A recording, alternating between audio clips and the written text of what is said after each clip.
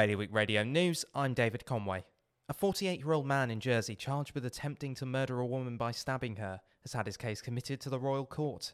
Luis Abro dos Santos appeared before Relief Magistrate Nuno Santos Costa and is remanded in custody until his appearance in the Royal Court on the 17th of December.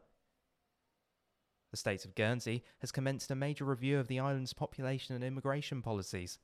Home Affairs President Rob Prow, the chair of the Population and Immigration Review Panel, said it will need to consider the changing economic needs as a result of COVID and Brexit. Montalabé's biggest annual fundraising event in Jersey will not be going ahead this year due to concerns that the school's vulnerable pupils would not be sufficiently protected against COVID. The Christmas Bazaar, which welcomes up to 1,000 guests each year, was cancelled, as many pupils are unvaccinated and have disabilities and underlying conditions which place them in Jersey's highest risk category.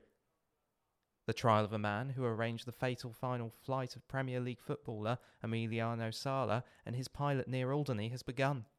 David Henderson, aged 66, a pilot from Yorkshire who was originally due to fly the plane, was charged with acting in a reckless or negligent manner, likely to endanger the safety of an aircraft, and attempting to discharge a passenger without valid permission or authorization in October 2020.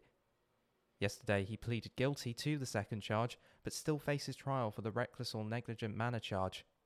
More on those stories at bailiwickexpress.com.